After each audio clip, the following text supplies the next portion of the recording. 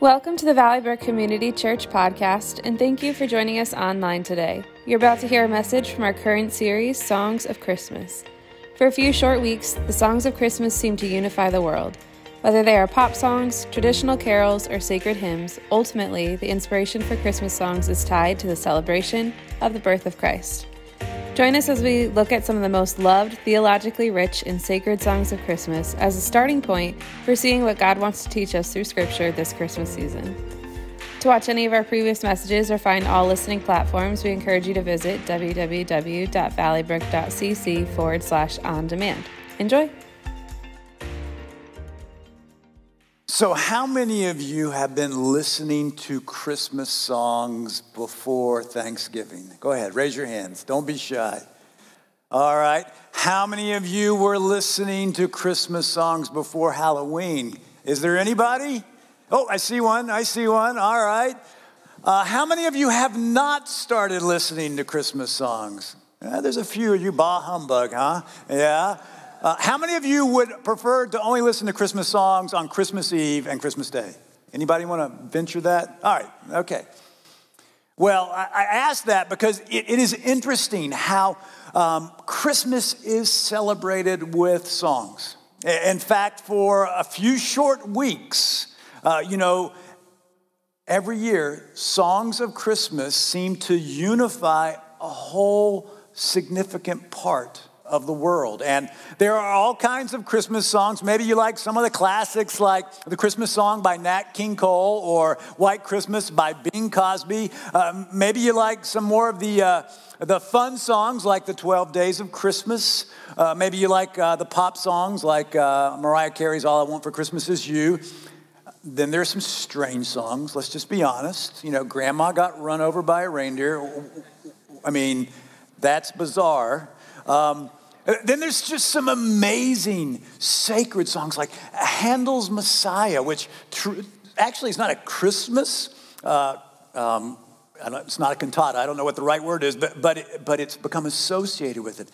And then there are those hymns of Christmas, like Pat led us in this morning, and those are all of the different genres, and I probably missed some of how we celebrate Christmas. Now, as someone who grew up going to church all of my life, singing those hymns every Christmas year, I have to tell you that at some point along the way, I began to become intrigued by some of the phrases in those Christmas hymns. And as I got older, I realized that those demonstrated the rich biblical theology that are in all of those hymns that we sing at Christmas. And honestly, we never stop to unpack those and see what they're quoting from the Bible. So this year, we're going to look at some of those scriptures that are referenced in some of our favorite Christmas hymns.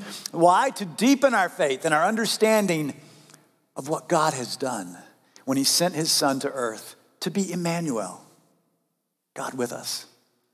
Speaking of Emmanuel, I'm going to read that passage where we learn that he is the fulfillment of Emmanuel. It comes from the Gospel of Matthew. I'm going to be reading in Eugene Peterson's The Message version. You're going to see some of the verses on the screen, but not all of them. The birth of Jesus took place like this. His mother Mary was engaged to be married to Joseph. Before they enjoyed their wedding night, Joseph discovered that she was pregnant. It was by the Holy Spirit, but he didn't know that. Joseph, chagrined but noble, determined to take care of things quietly so that Mary would not be disgraced. While he was trying to figure a way out, he had a dream. God's angel spoke in the dream, "Joseph, son of David, don't hesitate to get married. Mary's pregnancy is spirit conceived. God's Holy Spirit has made her pregnant. She will bring a son to birth, and when he does, you, Joseph, will name him Jesus, meaning God saves, because he will save his people from their sins." This would bring the prophet's embryonic revelation to full term. Watch for this. A virgin will get pregnant and bear a son. They will name him Emmanuel, Hebrew, for God is with us. So that passage from the New Testament ends with that important piece of information. It tells us that Jesus fulfilled that ancient biblical prophecy that he was recognized as Emmanuel, which, as I've said, means God with us. And I'll just quote it to you from the New International Version from the prophet Isaiah chapter 7. Therefore, the Lord himself will give you a sign. The virgin will conceive and give birth to a son and will call him Emmanuel. So here we have the story of how Jesus was born, and we're told that he was given this title of Emmanuel, which was a title reserved for the Messiah that Israel and the world longed to come and save them. Now, scholars who study the biblical prophecies about the Messiah will point out that Jesus fulfilled over 300 messianic prophecies. And when you study those prophecies, you'll see that not only do you learn what Jesus fulfilled, you learn what it means for him to be our Messiah. Now, don't worry, we're not going to go over all 300, okay? But what we're going to do is we're going to take some of those that are spoken to specifically in one Christmas hymn today that really shows us that Jesus is the one that God sent, and he fulfilled those prophecies. Now, you may not have known this, but for many of these Christmas songs, over the centuries, they were used to teach people about who Jesus is.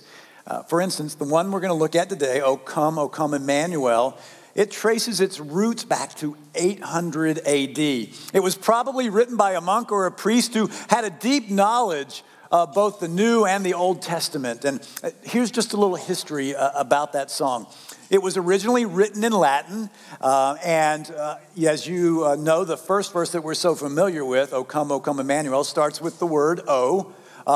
All of the verses did, and it came to be sung in a rather unique way in some Christian traditions. In fact, in the 7 days leading up to Christmas, in those daily Vesper services, they would sing only one verse because there were 7 verses, each one for each day as a way to meditate on them. And all of those verses were important because they told people something significant about who Jesus is and what he fulfills as our Messiah. Now, you got to remember, too, that this was in a time when the majority, in fact, the overwhelming majority of the population was illiterate.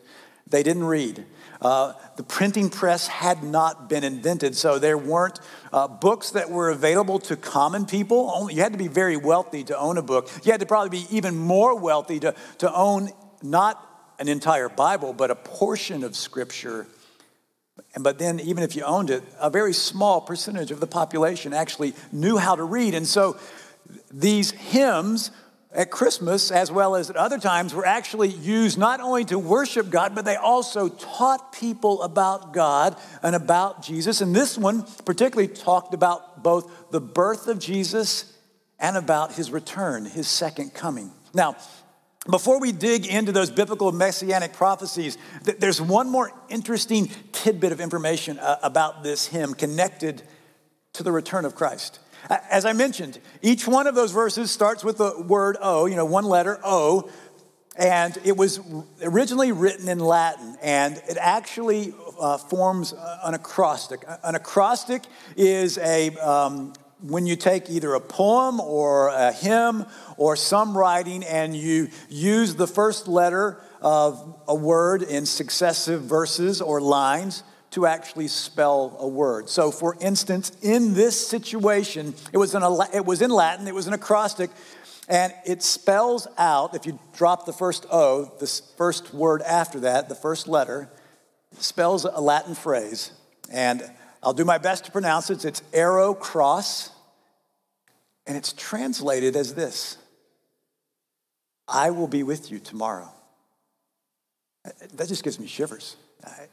That here was this hymn about the birth of Jesus Christ, but looking forward to the return of Christ, and they had embedded in it this acrostic that says, I will be with you tomorrow. Now, one author writes When we sing the lyrics of this song, O Come, Emmanuel, we're not only celebrating the birth of our Savior Jesus, but we're also preparing our hearts and growing in excitement for Jesus' return, which we may witness during our lifetime.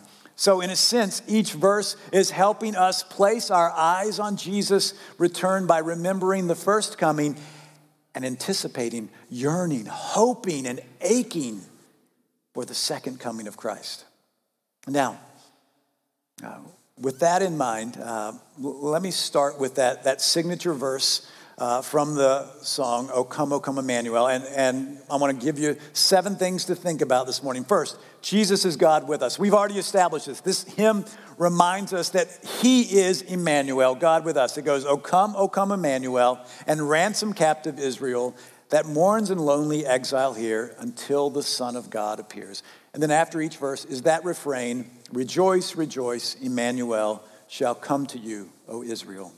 Now, that verse reminds us about the history of Israel, that they were actually captured, that they were taken into captivity, and they were taken into exile by the king of Babylon. They were actually captured and exported to that country, and they longed to go back to their homecoming. These are the Israelites.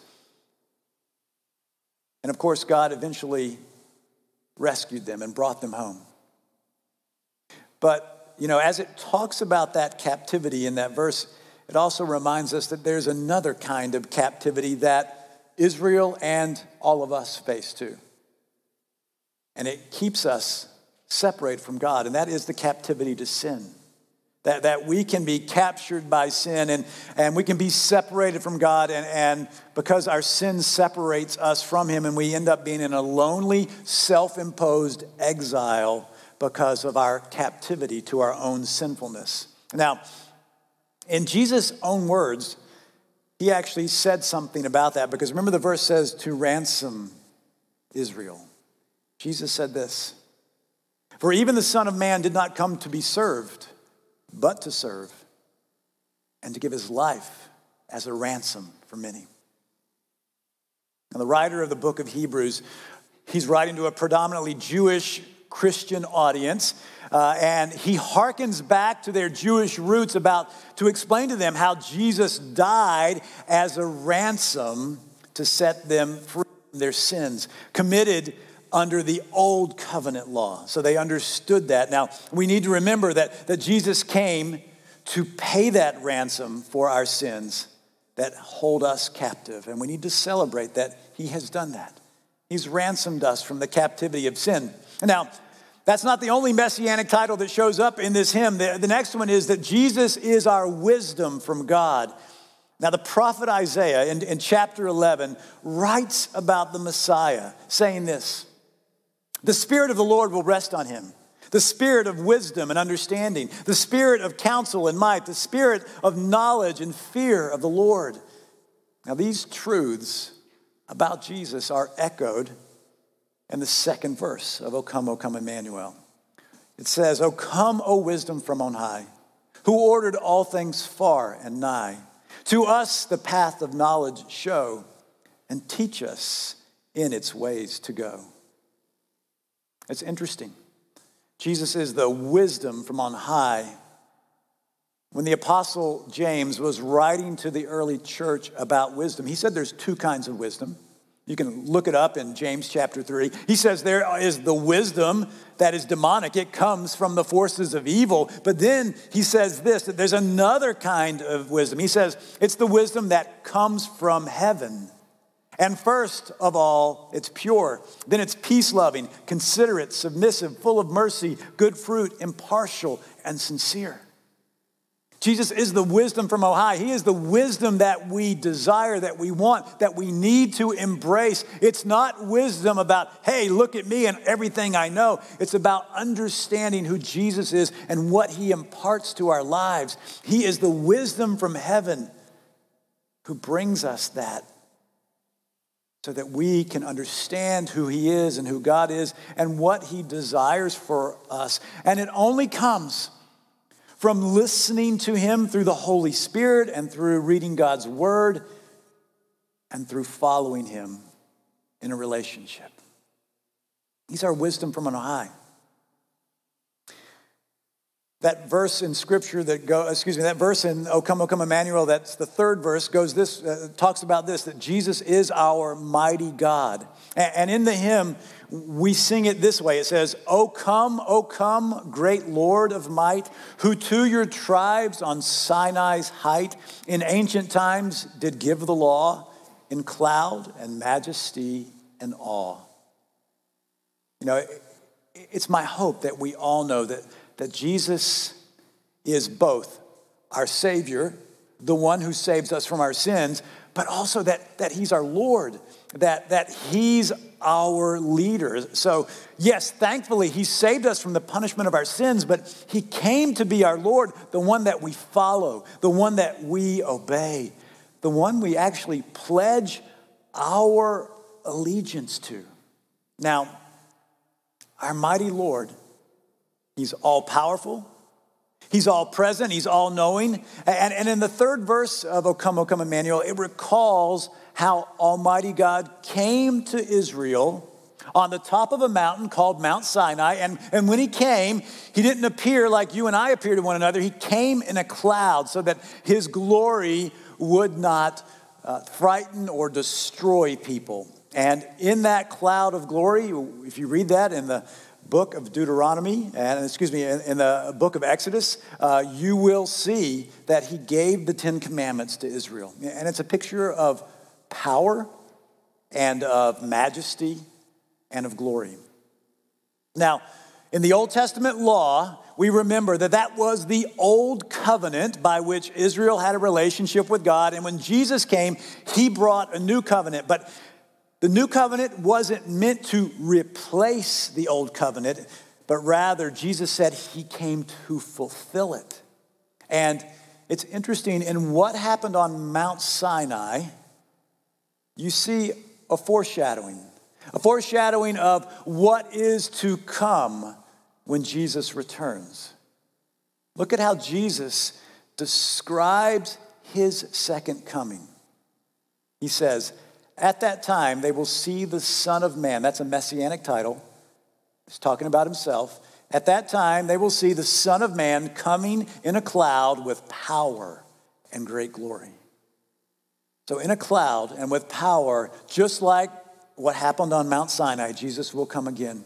Now, in the church calendar, this is actually not the Christmas season. I don't know if you know that. This is the Advent season. That's why we light an Advent wreath. We have candles that we light. Today is the second Sunday in Advent, because it's a time that we prepare our hearts not just to celebrate the birth of Jesus, which we will celebrate on Christmas Eve and Christmas Day, but it's also a time when we look forward to when Jesus will return again. And we have to ask ourselves, am I prepared? Am I prepared for his return? Am I prepared? Am I following him? Am I obedient to him? Am I faithful to him? And it's also a time when we share with others what it means to be a follower of Jesus, so that they can know the same hope that we have. Jesus is called Almighty Lord, but he's also called this. Jesus is our root of Jesse. Verse 4 in the hymn brings this scriptural passage up. O come, O branch of Jesse's stem, unto your own and rescue them from depths of hell. Your people save and give them victory over the grave. Now, this title for the Messiah, the root of Jesse, needs a little bit of explaining. It's found in the messianic prophecies of Isaiah, and it's quoted by the Apostle Paul also in the New Testament. This is what Isaiah writes in chapter 11. He says, a shoot will come up from the stump of Jesse. From his roots, a branch will bear fruit. In that day, the root of Jesse will stand as a banner for the peoples. The nations will rally to him, and his resting place will be glorious. Now, the words used here, stump, root, shoot, stem, they remind us of the idea of a tree, maybe a family tree, so to speak. Remember, Jesse was the father of King David, which Israel considers to be their very best king, because he was the one who was described as having a heart for God. Now, it was prophesied that the Messiah would come from the family tree of King David. That means also Jesse.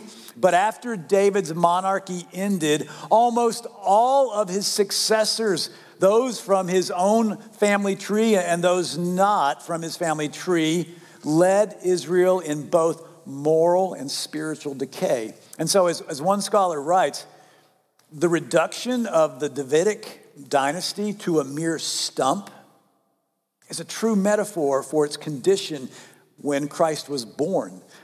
For those still in existence, the dynasty had been without royal power for nearly 600 years. Now, if you're wondering why it's referred to as the stump of Jesse, who was David's father, rather than being called the stump of David, that same scholar points out this, that the total absence of royal dignity in the house of David is why they don't mention David. They go back to his father. So it's important for us to remind ourselves that Jesus was often referred to by also another messianic term, the Son of David. And that's important that we understand that. And in the day of Isaiah's prophecy, and hundreds of years later in Jesus' day, everyone expected the Messiah to be a son of David, to come from that messianic family line and save Israel from their enemies as a mighty military Messiah. But yet this Christmas hymn, as well as Scripture, reminds us that as the root of Jesse, he came to save us from the depths of hell and to give us victory over the grave. Jesus came to do God's will, to save us for eternity, not to be a general leading an army to defeat other nations, but to defeat the power of Satan and sin and death. Now, from the messianic title that Jesus is the root of Jesus, let's go on to the next one. He's our key of David. Now, the key of David is a messianic reference that's found only twice in the Bible, but first it shows up again in the book of Isaiah where the prophet tells the palace secretary that he will be replaced, and God will give his replacement something important. He'll give him the key of David. Now think about that for a moment. Think about the significance of being the one who possesses the key. Generally speaking, the person who holds the keys has the authority, and in this case, the one who has the key of David would give one control of David's domain, of Jerusalem, of the city of David, of the kingdom of Israel. All right, so think that through. Now let's go to the next reference. It comes in the book of Revelation, the last book of the Bible, the last book in the New Testament. In the book of Revelation, we read this: "To the angel of the church in Philadelphia write, these are the words of him who is holy and true, who holds the key of David. What he opens, no one can shut, and what he shuts, no one can open." So that scripture tells us that Jesus holds the key of David, meaning he is the fulfillment of God's promise that the Messiah would come from the line of David and save us all. It means that Jesus is the ruler of the New Jerusalem that Revelation talks about, and that he's the Lord of the kingdom of heaven. Now, keeping that scripture in mind, let's look at the 5th verse of that Christmas hymn. "O come, O key of David, come, and open wide our heavenly home. Make safe for us the heavenward road, and bar the way to death's abode." And we'll go to the next messianic title.